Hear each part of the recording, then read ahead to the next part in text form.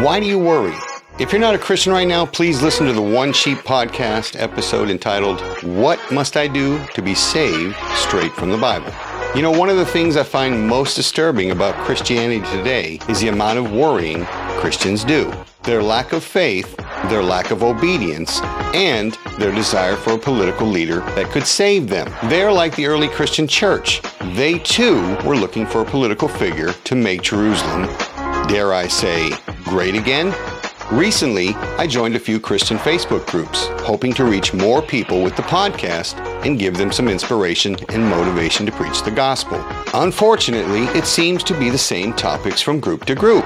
Topics such as, if Jesus saved your life many times, type amen. Or, if you type amen below this, insert praying hands picture, you will be blessed with many blessings tomorrow. This one kills me. If you don't believe in the pre-trib rapture, then you are not really saved. Or, the King James Bible version has been mistranslated. And lastly, what about the thief on the cross? All this and more coming up on the One Sheep podcast.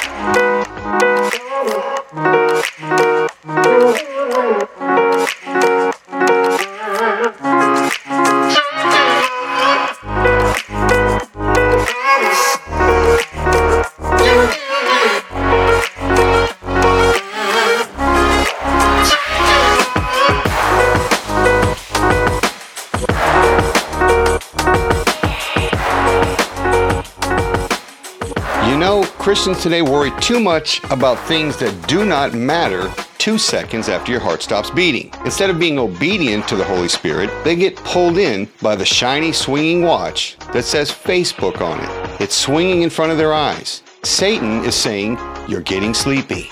And instead of being about God's business, they go looking for a fight with another Christian about the timing of the rapture. You do know the apostles were all Jews, right? During that time, many Jews were looking for a political leader to save them from the Roman Empire. However, Jesus was never involved in politics. He did not even care who the current emperor was at the time. This was evident when the Pharisees tried to trap him by asking, is it lawful to pay your taxes? Shall we give or shall we not give? But he, knowing their hypocrisy, said unto them, why tempt ye me? Bring me a penny, that I may see it. And they brought it. And he saith unto them, whose is this image and superscription? And they said unto him, Caesar's. And Jesus said unto them, render to Caesar the things that are Caesar's, and to God the things that are God's. And they marveled at him. My point is, he was not trying to make Jerusalem great again. He was about his Father's business, and so should you and I be. If you do not know what is the will of the Father, it is the Great Commission, found in Mark 16, verses 19 through 20. Go ye, therefore, and teach all nations, baptizing them in the name of the Father, and of the Son, and of the Holy Ghost, teaching them to observe all things whatsoever I have commanded you. And lo, I am with you always, even unto the end of the world. Amen. Let's break that down Barney style. Preach the gospel, make disciples, and do whatsoever I have commanded you. You need to read your Bible and yield yourself up to the Holy Spirit. You cannot be fruitful without the Holy Spirit. Sadly, some Christians within these Christian Facebook groups try to preach a false gospel message, like typing amen is somehow magical and changes lives. Some pretend to be scholars and say foolish things, like the King James Bible is mistranslated. I use a King James Version, and I will give you 3 reasons why. Number 1. The King James Version Bible was translated by 14 of the most educated men of King James' time. These men were handpicked because they spoke and were fluent in 2 or more languages. In other words, they were all valedictorians of their time. Today's modern Bibles stem from most Alexandrian texts. Look up David W. Daniels and read his story. He was fed the same story as some of these chat room know-it-alls. In trying to disprove the King James Version, he came to discover it is the most reliable translation today, and why he also uses it. Reason number 2, I have used the King James Version for most of my Christian life, and it has never failed me. And it is the most hated Bible of all time.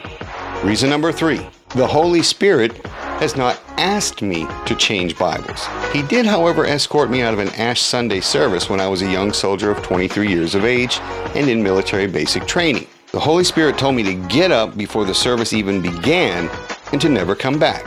So I never entertained another Catholic offer to go to a Mass again. Most importantly, I believe I have the correct Bible. Otherwise, the Holy Spirit would have told me which Bible to read.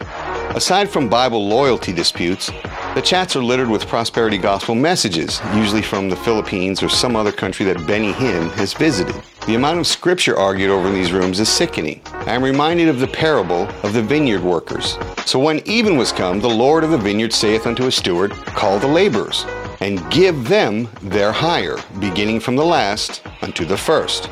And when they came that were hired about the 11th hour, they received every man a penny. But when the first came, they supposed that they should have received more. And they likewise received every man a penny. And when they had received it, they murmured against the good man of the house, saying, These last have wrought but 1 hour. And thou hast made them equal unto us, which have borne the burden and heat of the day? But he answered one of them and said, Friend, I do thee no wrong. Didst not thou agree with me for a penny? Take that thine is, and go thy way. I will give unto this last, even as unto thee. Is it not lawful for me to do what I will with mine own? Is thine eye evil, because I am good? So the last shall be first, and the first last. For many be called, but few chosen. Many of you Christians arguing over the rapture, well, you have a surprise coming. You're going to be last to go, if you have enough oil in your lamps, that is, the Holy Spirit, and go at all. Those 144,000 Jews preaching the gospel in the 11th hour will be the first to go. How do I know this? Let's read Revelation 14, verse 1.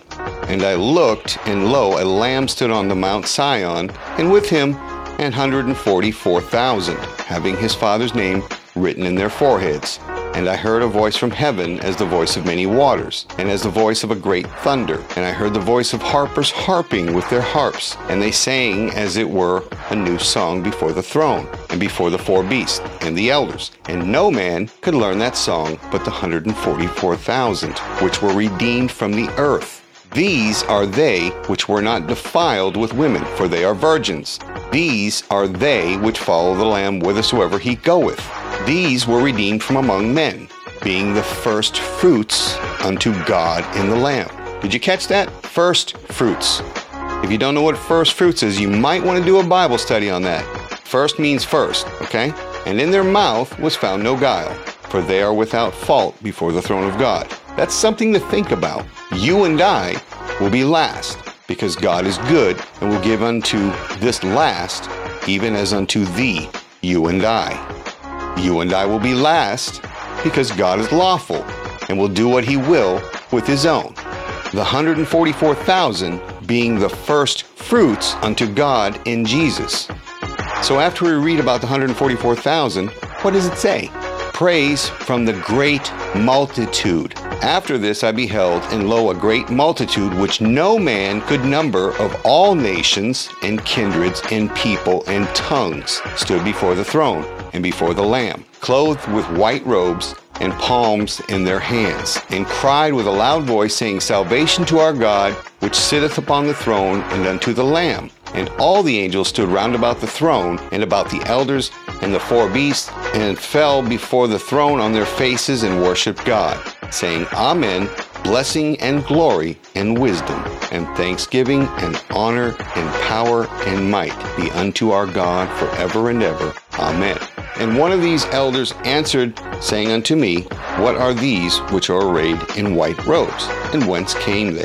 And I said unto him, Sir, thou knowest. And he said to me, These are they which came out of great tribulation, and have washed their robes, and made them white in the blood of the Lamb. Therefore are they before the throne of God, and serve him day and night in his temple. And he that sitteth on the throne shall dwell among them. They shall hunger no more, neither thirst any more, neither shall the sun light on them, nor any heat. For the Lamb which is in the midst of the throne shall feed them, and shall lead them unto living fountains of waters. And God shall wipe away all tears from their eyes. The 144,000 shall be first, you and I last. For many be called, but few chosen. 144,000 is a chosen few less than a great multitude of the many that were called. Ah, Frank, but what about the thief on the cross? The thief on the cross reminds me of a kind of one-hour laborer. The thief on the cross had a different circumstance than you and I. He could not be baptized because he was nailed to a cross. He did not have to strive to enter in at the straight gate. Yet, he was told by God himself that he would be in paradise because he confessed to God's face his belief. Me personally, I do not like to hear about the thief on the cross. I'll admit it, I'm jealous of him.